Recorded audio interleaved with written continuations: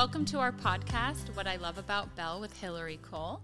However, today Hillary is off to Chicago, so we have our winemaker, John Hazak. Hi, John. Hey, everyone. How are you doing? We have just started to release the 2020 vintage red wines, and John is going to let us taste some and talk about them. Hey, everyone. We have just started to release the 2020s to the wine club, and these wines are beautiful. I'm very excited to release them. This was my first vintage start to back, and it was certainly an interesting one. I think I landed here just a little bit before COVID did, so it was quite a doozy of an introduction to Bell. But we got past the initial struggles of that and got into the winemaking. The season overall was still drought, so relatively dry. Which drought years are usually good ones, but it's extended drought is not good. So we do love the rain that came along. But what we see usually with a hot dry year is ripe fruit, ripe flavors, and I think 2020 definitely has that. The kicker with the 2020 was the fires that came along. Fortunately, the first fire was the Hennessy fire that most of the smoke blew away from us, so we didn't really have any issues, but of course we were on guard at that point. The one that was more concerning was the Shasta fire, which, while far away to the north, blew some of the smoke into the valley. So that was the one where, we had to regroup. We had to start testing the grapes. We have some labs that can test the grapes, but they were overwhelmed with so many samples. So some of the decisions we had to make were, on a gut. It was on a hunch. And also, I think the big thing at play here is we learned a lot with the 2017 fires. 2017 hit us, I think, harder than 2020 in terms of effect on the wines. 2020 certainly was horrible with the damage to the valley and many wineries and businesses. It was a tough year, but I think we learned a lot from 2017. And where that came into play is learning where we can take a risk and where we needed to refuse fruit. So in the end, I ended up not bringing in about 15 to 20% of our fruit, and it was a low-yielding year in the first place. So the good thing about 2020 is the quality of what we did put in bottle is great, but there's not much of it. So in some cases, I think there's going to be at least one of our club shipments that has mixed clones instead of 2 bottles of one clone, because we just don't have enough. The Shasta fire put us on guard, and we had samples out there, couldn't get them in time, but we were able to make good decisions based on what was high risk and what was acceptable risk or no risk. And fortunately, that played out in our favor. And the big one in the end was the glass fire. The glass fire was the one that came all the way across the north end of the valley. We certainly had a smoke effect from that. When I heard about that, which I think it started up on a Sunday night, I got on the phone immediately with the rest of my growers. We had a little bit of fruit left out there, including our estate. I said, let's bring it all in as fast as possible. So in the last 2 days, I believe last 2 days of September, we brought in all of our October fruit, which wasn't much, and it was all in that ripeness window. Maybe not quite as far as I would have liked, but still perfectly acceptable. Brought that fruit in. And sure enough, by the afternoon on that Tuesday, the smoke started settling in. So I'm glad we avoided that. Many people were still hanging, a lot of fruit still hanging. So I think it's hit and miss with a lot of that. But I'm glad we got ours in because it turned out fine. And again, a riper vintage. So I think that fruit that was brought in a little early was still, in good shape and very expressive. So I'm very happy with that. What we have in front of us, I just took a little sampling of our 2020 reds, and starting with the Reserve Cab and the Clone 7, which were just released in this current wine club shipment for March, end of February, early March. Those are showing very well, and there's a reason we released those a little bit earlier, because they are a little more approachable right now. One thing about the 2020 vintage is it's not wimpy. I think that's, if there's one big difference between 2017, which had the fires, and 2020 is 2017, the wines were a little bit lighter and more approachable early on. The 2020s are fitting with the current trend of the 18s, 19s, 20, and 21, which they're big wines and exemplary of what Napa can do, and certainly age-worthy. So a couple of these others, the Clone 338, which is a new one, and a Clone 191, which is a new one, which is why I brought those to taste. Those are a little more substantial, but it's not really going to be a vintage you need to wait 10 years on, but certainly giving them a little time, or if you do decide to drink, maybe a little decanting for half an hour or so would certainly help them. So what we have in our glass right now is the Reserve Cab. I'm very happy with this. This does include a lot of the fruit that I did bring in slightly early, while the clones pretty much came in on time. The clones are mostly from Mount Veeder and Rutherford, and those areas were on track, and they ripened properly, and I brought them in at their sweet spot. So that was the happy story. Yes, good. And the Reserve Cab includes a little bit of spillover from the clones, plus some other vineyards that did come in just a tad early, but turned out beautifully. And it doesn't seem underripe whatsoever. It seems like we got the ripe fruit, and I like the profile. I get a lot of kind of boysenberry and a mix of dark and red fruits.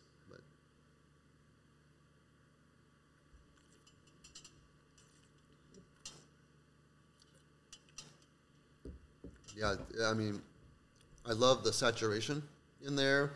Plenty of body, great pure flavors, a ripe profile. I don't get any kind of green or herbal characters on this wine.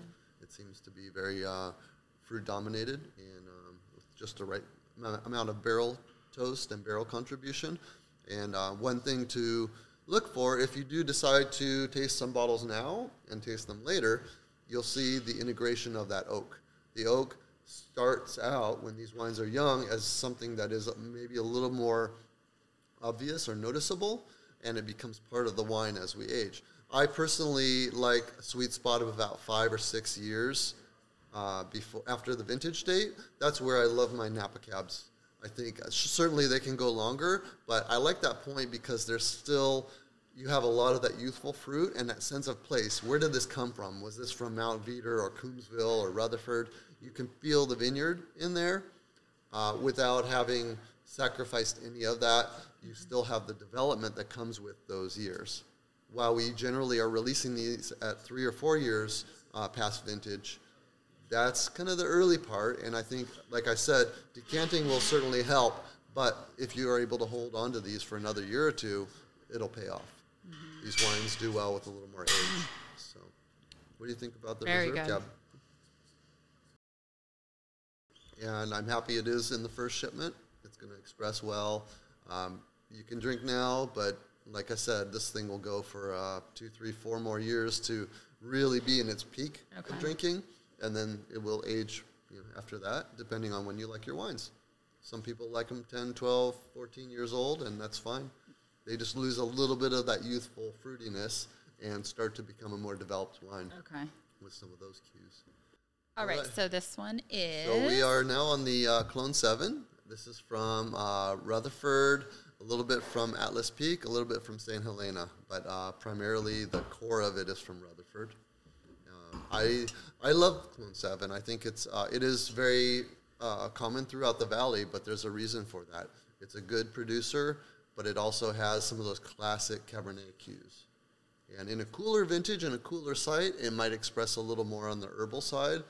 We're on a site with low yields, plenty of sunlight and ripening power, so it doesn't tend to have too many of the herbal components, but a nice balance of that fruit and something that I perceive as it's Clone 7. You taste it, it's Clone 7. A lot of Rutherford dust, rum raisin in here. And yeah, I think I get a little forest floor. So there's some layers in this one. Long flavors. I like that. And that's one thing I do enjoy about Clone 7 is just that those long flavors, a little more breadth on the palate. while some others, like for example, we'll get to clone 191, a little more linear, but great in its own way.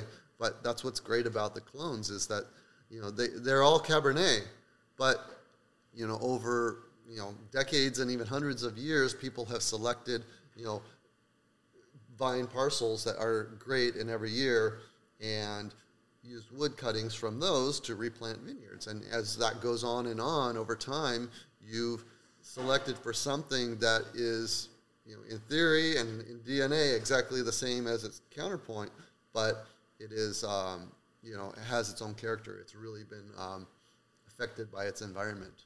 And, Clone 7 has certainly been around for a while in Napa Valley. So, yeah, definitely one of my favorites. And this one is certainly, more on the approachable side. I don't even know if half an hour in decanter is necessary on this one. So, yeah. Nice. All right, now we've moved to Clone 338. This is an interesting one. It's the first time I've worked with Clone 338 in this site. I worked with it once before, and it was solid, but in a much cooler environment. This is Rutherford. Beautiful land. It's on a Rutherford bench, eastern part of the valley, but it's on that bench land that we all love for high quality Cabernet. I got kind of lucky on this because the winemaker that normally got this fruit, she didn't want to take a chance with the fires, the Shasta smoke that had set in. So the grower had a great clause in their contract with us where they would take back the wine if it was tainted. So I said, that's a great offer, and they won't, they wouldn't invoice us for the fruit if it was bad. Right. Which is, that's a great business model, I think, but, this grower has the ability to do that. Not all of them do. But since that winemaker decided not to take this fruit, I raised my hand. I said, hey, I'll try it. What's to lose? It's great fruit on a perfect site, and maybe I can only get it for 1 year, but it's worth it. And we didn't get any Clone 6 for 2020. That was affected by the fires. That was very nearby the Hennessy fire. So unfortunately, no Clone 6, but this one is taking its place, the 338. And I'm very happy it is because I loved the chance to work with it. This one is definitely, it's a very classy wine. There's something about this clone that, to me, it's certainly on the ripe end of the spectrum, but it's similar to Clone 7 in that Rutherford dust, rum raisin, some red to blue fruits maybe, but there's something about it that it just it has a certain classiness to it that I love.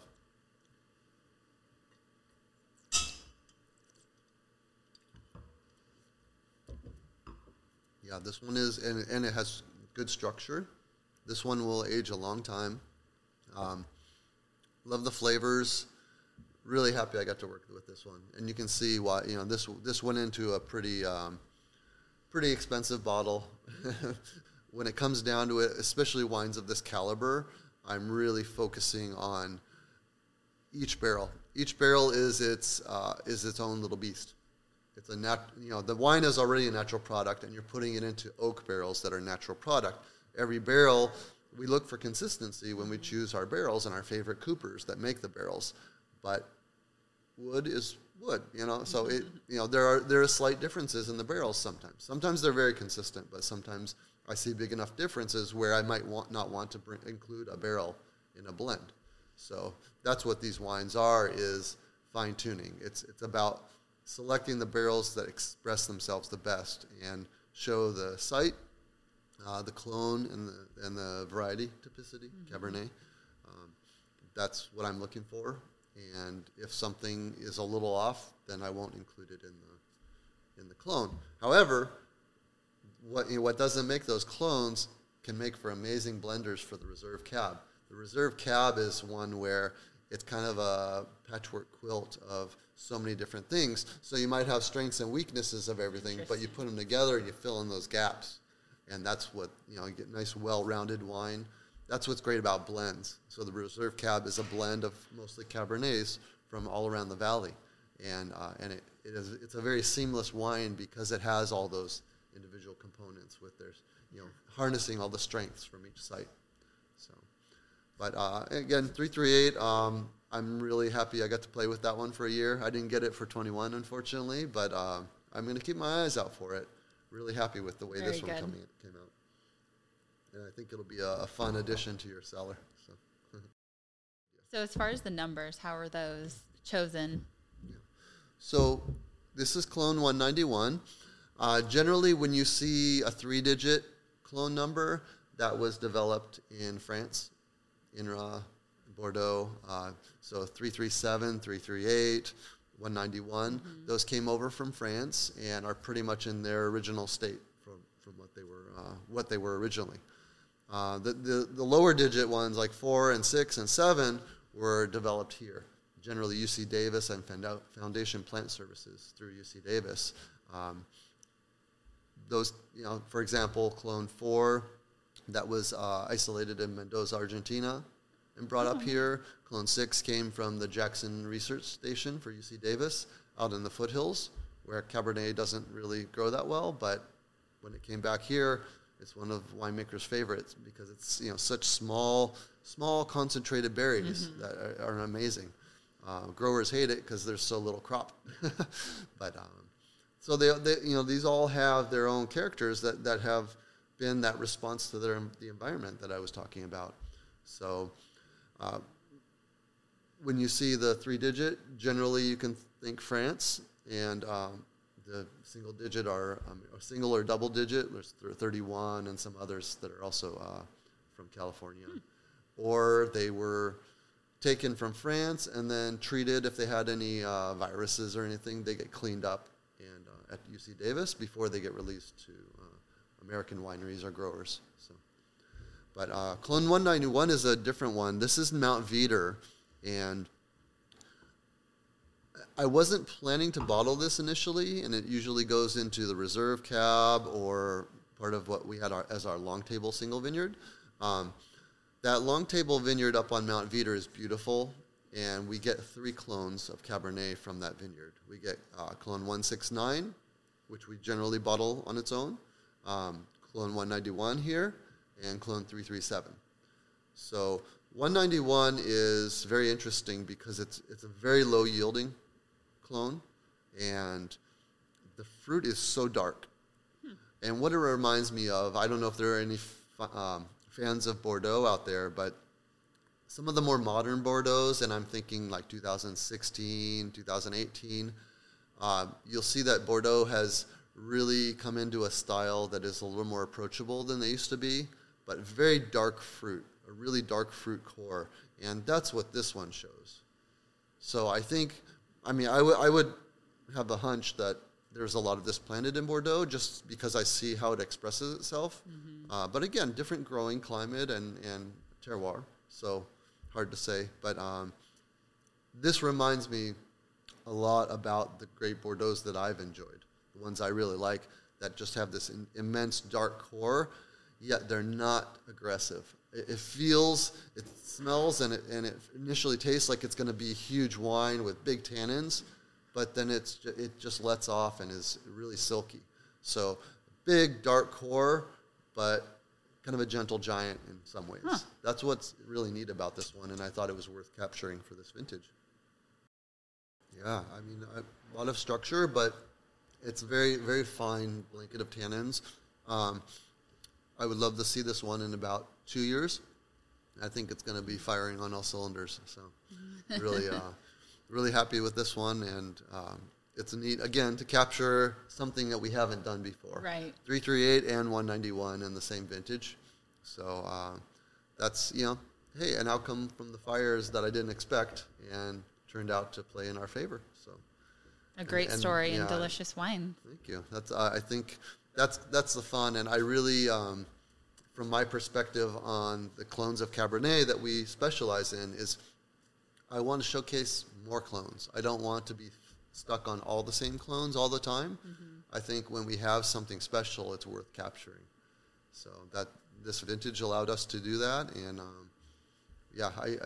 I'm really happy with 2020 overall. Again, it's near and dear to my heart because it was my first vintage, arriving a little while before harvest, and getting on board at Bell. And it's fun to watch these evolve, and also help to allow me to shape what came next. The 2021 wines are beautiful, wonderful vintage. I've started hearing little bits and pieces from media about 2021, and I think after the drama of 2020, it was easy to overlook something that was a little bit more calm and peaceful, and I think we appreciate that, but I think maybe we underestimated the wines at first, because 21 looks really beautiful. I like the purity and the freshness that they have, while 2020, a little more flamboyance and a little, a ripe character that's just showy and fun. So. And are these the 4 cabs, or are there we have more? We have okay. We have the reserve cab here, but we bottled 5 clones. Okay. So the ones that are not here are 169 from Mount Veeder and 337 from Rutherford.